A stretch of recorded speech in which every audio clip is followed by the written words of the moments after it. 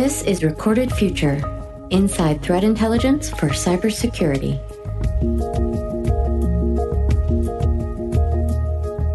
Hello, everyone, and welcome to episode 154 of the Recorded Future podcast.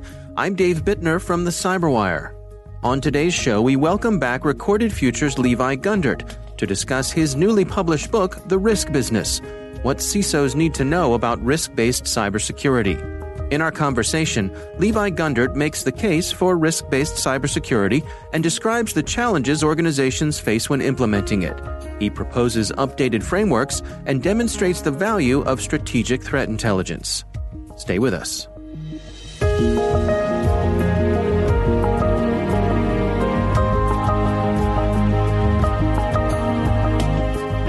Well, I was doing a lot of flying and traveling coast to coast internationally, and I had a fair amount of time where there wasn't really anything left to watch, and I have a tough time reading on planes. So I decided to start writing because I was visiting with a lot of CISOs across our client base and some of our prospects, and I saw a gap between what was happening on the operational side, the people that put hands on keyboards, and then really the highest levels or tiers of the organization.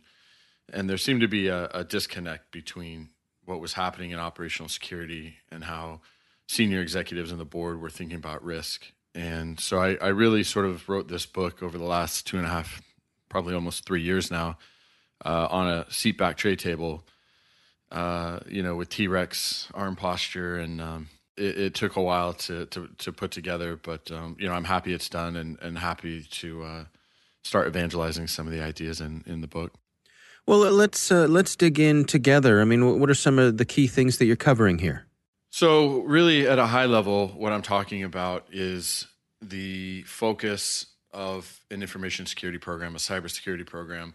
When I started working in information security almost 20 years ago, things were different in terms of the types of threats. And I joined the Secret Service, and I spent a couple years investigating cybercrime. And at the time, the mantra was really defense in depth. As you know, if you rewind about 15 years, that's really what everyone was talking about, was defense in depth. But that mantra, it sounded good, but in practice, it didn't really work because there was always a lack of resources for sort of complete implementation.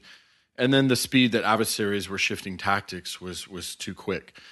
So it's not that defense in depth is a bad idea, but the actual implementation of it is difficult. In the Secret Service, you think about adversary TTPs and how they change. They don't change a whole lot in the physical world. One example would be drones. So drones are a relatively new technology that present a threat to physical security, and the Secret Service obviously has to worry about things like drones, but those types of TTPs don't come along that frequently. In the cyber domain, however, new TTPs are constantly changing and evolving, TTP being the tool, the tactic, the procedures that adversaries are using, and they're constantly shifting.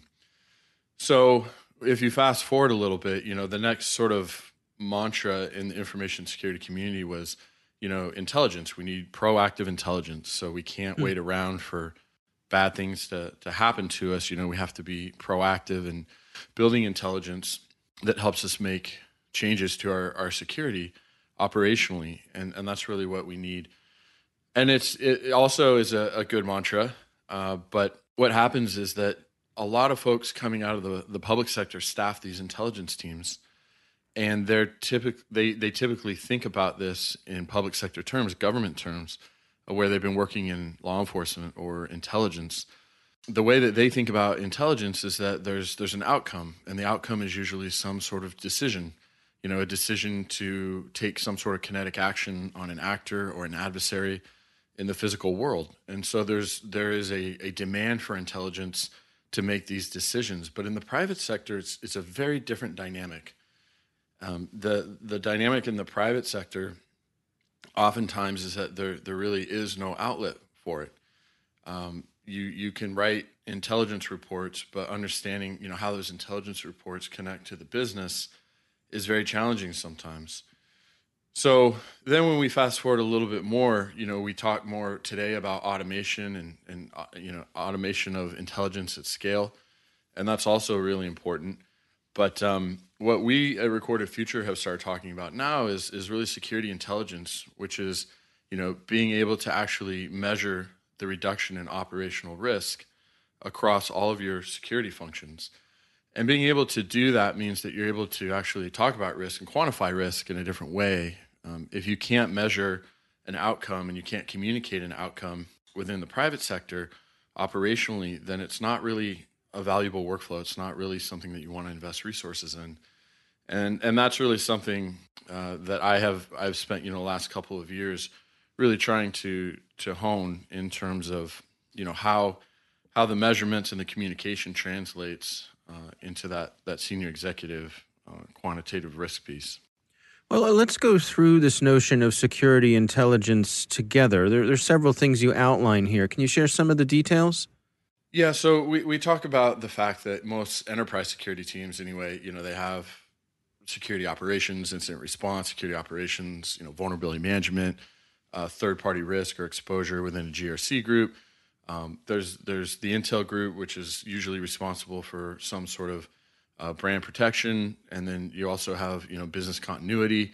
There's all these security groups in the enterprise, and we really talk about how to think through what you're trying to achieve operationally. So in the SOC, in the incident response teams, if you're using intelligence, the outcomes that you should be driving are things like quicker indicator verdicts. So if you have a level 1 or level 2 analyst that's clearing glass, as we say, they should be able to verdict indicators much more quickly with good intelligence. And what that means is that they're actually able to triage, more tickets or alerts in a given day. And the same thing on the incident response side is being able to triage incidents much faster. So, you have to have the measurements in place to be able to do that. But once you're measuring those things, you should start seeing improvements that you can communicate, again, to senior business stakeholders. On the business continuity side, if you're more involved in intelligence on sort of a geopolitical side, can you respond to emerging physical events quicker? Can you improve personnel and site security planning? Brand protection, how many credentials are you resetting in a given time period based on intelligence from, what you see externally? Are you able to track how many credentials you're resetting in a given week or month or quarter, whatever it may be? And, domain takedowns is another great metric where you have a confirmed, domain, type of squatting domain that's impersonating your brand and attempting some sort of social engineering attack. And then, marketing may want to get in on the response on social media when there's some event that they have quicker access to. And then sometimes the internal in-house counsel would want to take action on some sort of rogue code repository. These are, metrics that are specific to the silos. Same thing with third-party exposure. There's so many organizations that are really worried about third and fourth-party exposure right now, looking at maybe mergers and acquisition, doing the evaluation to figure out, is there a hidden risk, before we actually do the merger? And then just generally, hundreds to thousands of vendors and suppliers out there, and, being able to prioritize those vendors and suppliers and help them, being able to articulate to them when something changes in their risk profile, being able to articulate that to them and work with them to make the necessary improvements, is really, really helpful and really important to measure. And then on the vulnerability management side, improving patching prioritization and, being able to better articulate the need to expedite patching across different lines of business is really important. And those are all metrics that intelligence is helping to create and inform. One of the things that I've certainly seen over the past few years is this shift where the members of the board are interacting more directly with the cybersecurity leaders. They're giving them a seat at the table and recognizing that they have a real part to play when it comes to managing risk here. How does that align with the things you're tracking? Yeah, and that's a great point. I think we've talked about this before, Dave, the need to look at quantifying risk, because today it's very hard for the board and senior executives to necessarily understand what's going on, just based on the traffic light models that we tend to use in the enterprise, red, yellow, green, or high, medium, low. It doesn't appropriately communicate what risk is. And you and I have talked about this before, but really at their level, what they care about is answering the question, are we going to lose revenue? Are we going to lose money? And if so, how much? And there's a lot of sentiment in our industry that there isn't enough data to create, useful models to answer those questions. And in the book, I talk about the fact that, based on the work of others that others have done here, specifically, there's a great book, How to Measure Anything in Cybersecurity Risk, by Douglas Hubbard and Richard Searson. You can absolutely build useful models, and there has been some movement in the industry around FAIR, F-A-I-R. But what I've personally seen is the concepts with FAIR are great in terms of quantifying risk, but the implementation has been very difficult. I've talked to a number of people who have tried to implement it, and it's taken them a year or 2 years, and they've actually given up on the effort just because the implementation's been very convoluted. So in the book here, I come up with a new proposal called Threat Category Risk, or TCR. And Threat Category Risk is based on the same quantitative risk principles, but it's really meant to be very easy and very practical to implement. And it doesn't require specific software. You can do it in an Excel spreadsheet. That model is really designed to help bridge the gap between senior stakeholders and operational defenders in being able to answer those questions around loss. And I think that's really where our industry is going to be going over the next 5 to 10 years, again, primarily because of that gap.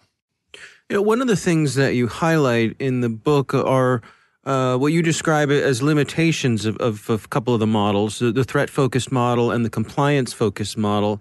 Can you take us through where these fall short? Yeah, absolutely. So you're right. There's really two emphasis areas where I see most security programs.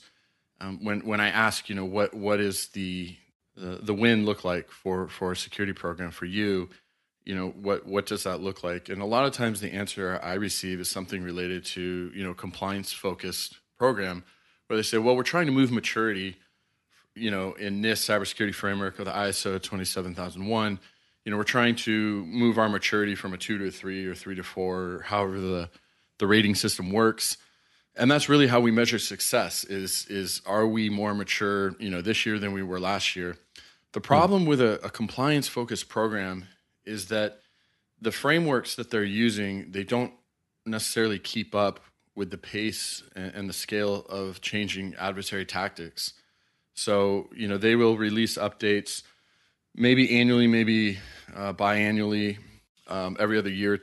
It's very difficult to just pin, everything in terms of success to that program, because they're not giving you everything in terms of a real-time framework. So the other problem is that if I tell you, in the compliance framework says, hey, you need to build a fence, and you build a fence out of bacon, you have fulfilled the letter of the requirement, but not the intent.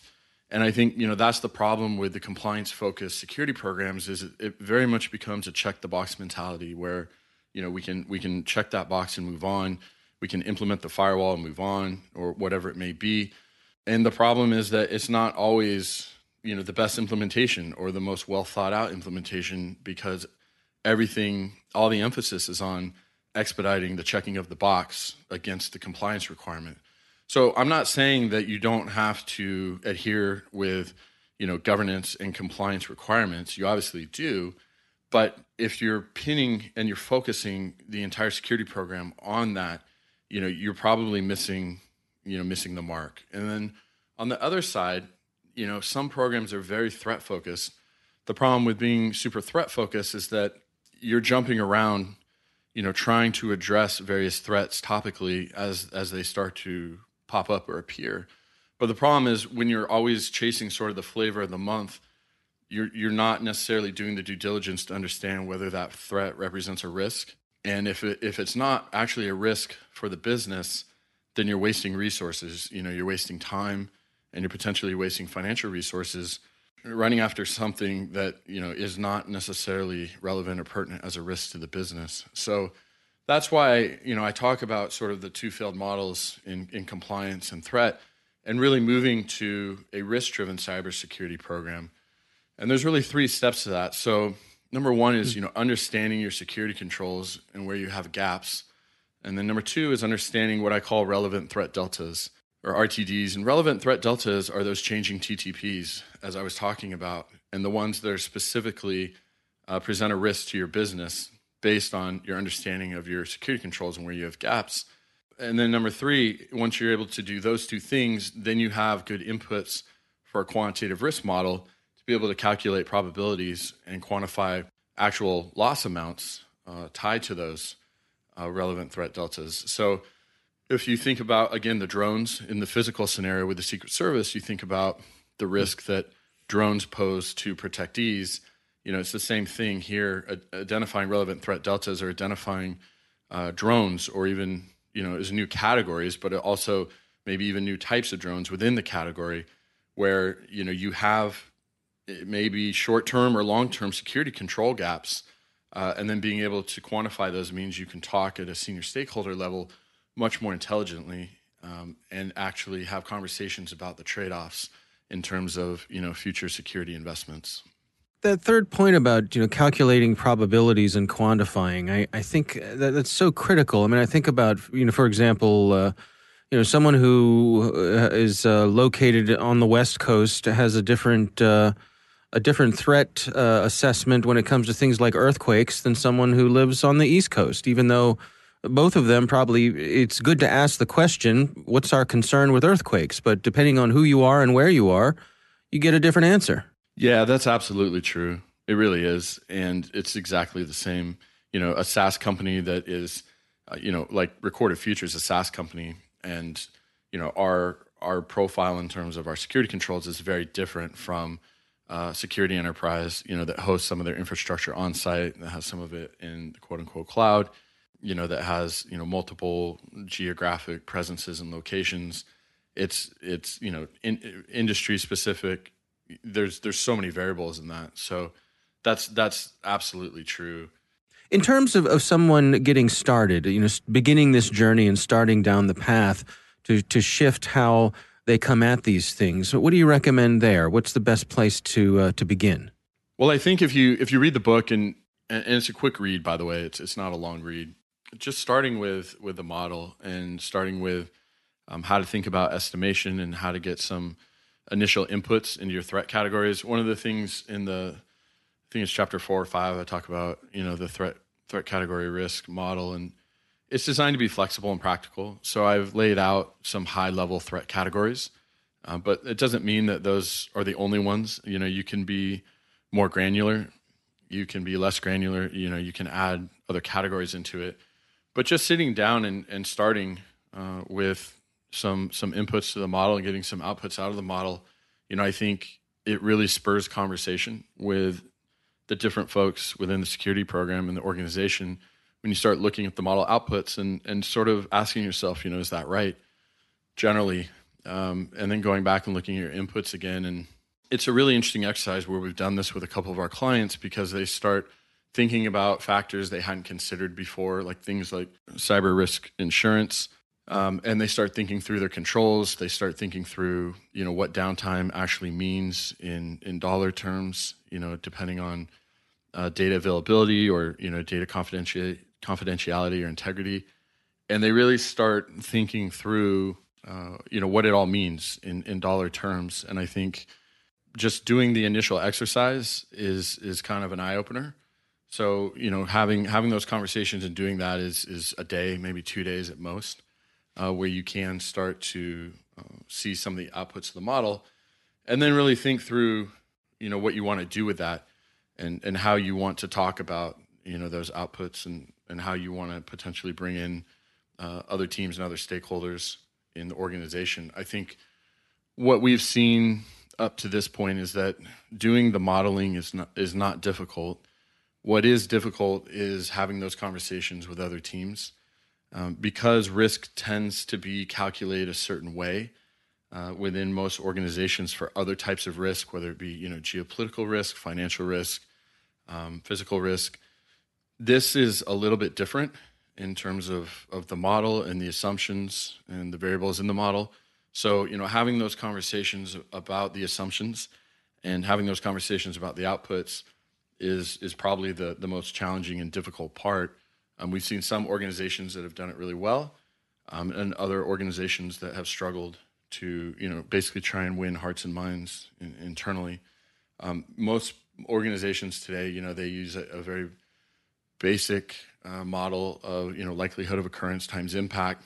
The problem with it is just that there's no rigor behind the values that go into it. So somebody sort of just will throw out a number or figure, and whoever's responsible for running that equation will do it, but it's basically garbage in, garbage out. So it really is a bigger challenge of, again, trying to evangelize some of these concepts internally and come to an agreement about how you're actually going to talk about risk when it comes to cyber. Our thanks to Recorded Future's Levi Gundert for joining us. The book is titled The Risk Business: What CISOs Need to Know About Risk-Based Cybersecurity. You can download a copy on the Recorded Future website. Don't forget to sign up for the Recorded Future Cyber Daily email, where every day you'll receive the top results for trending technical indicators that are crossing the web, cyber news, targeted industries, threat actors, exploited vulnerabilities, malware, suspicious IP addresses, and much more. You can find that at recordedfuture.com/intel. We hope you've enjoyed the show and that you'll subscribe and help spread the word among your colleagues and online. The Recorded Future podcast production team includes coordinating producer Monica Tadros, executive producer Greg Barrett. The show is produced by The Cyberwire, with editor John Petrick, executive producer Peter Kilpie, and I'm Dave Bittner. Thanks for listening.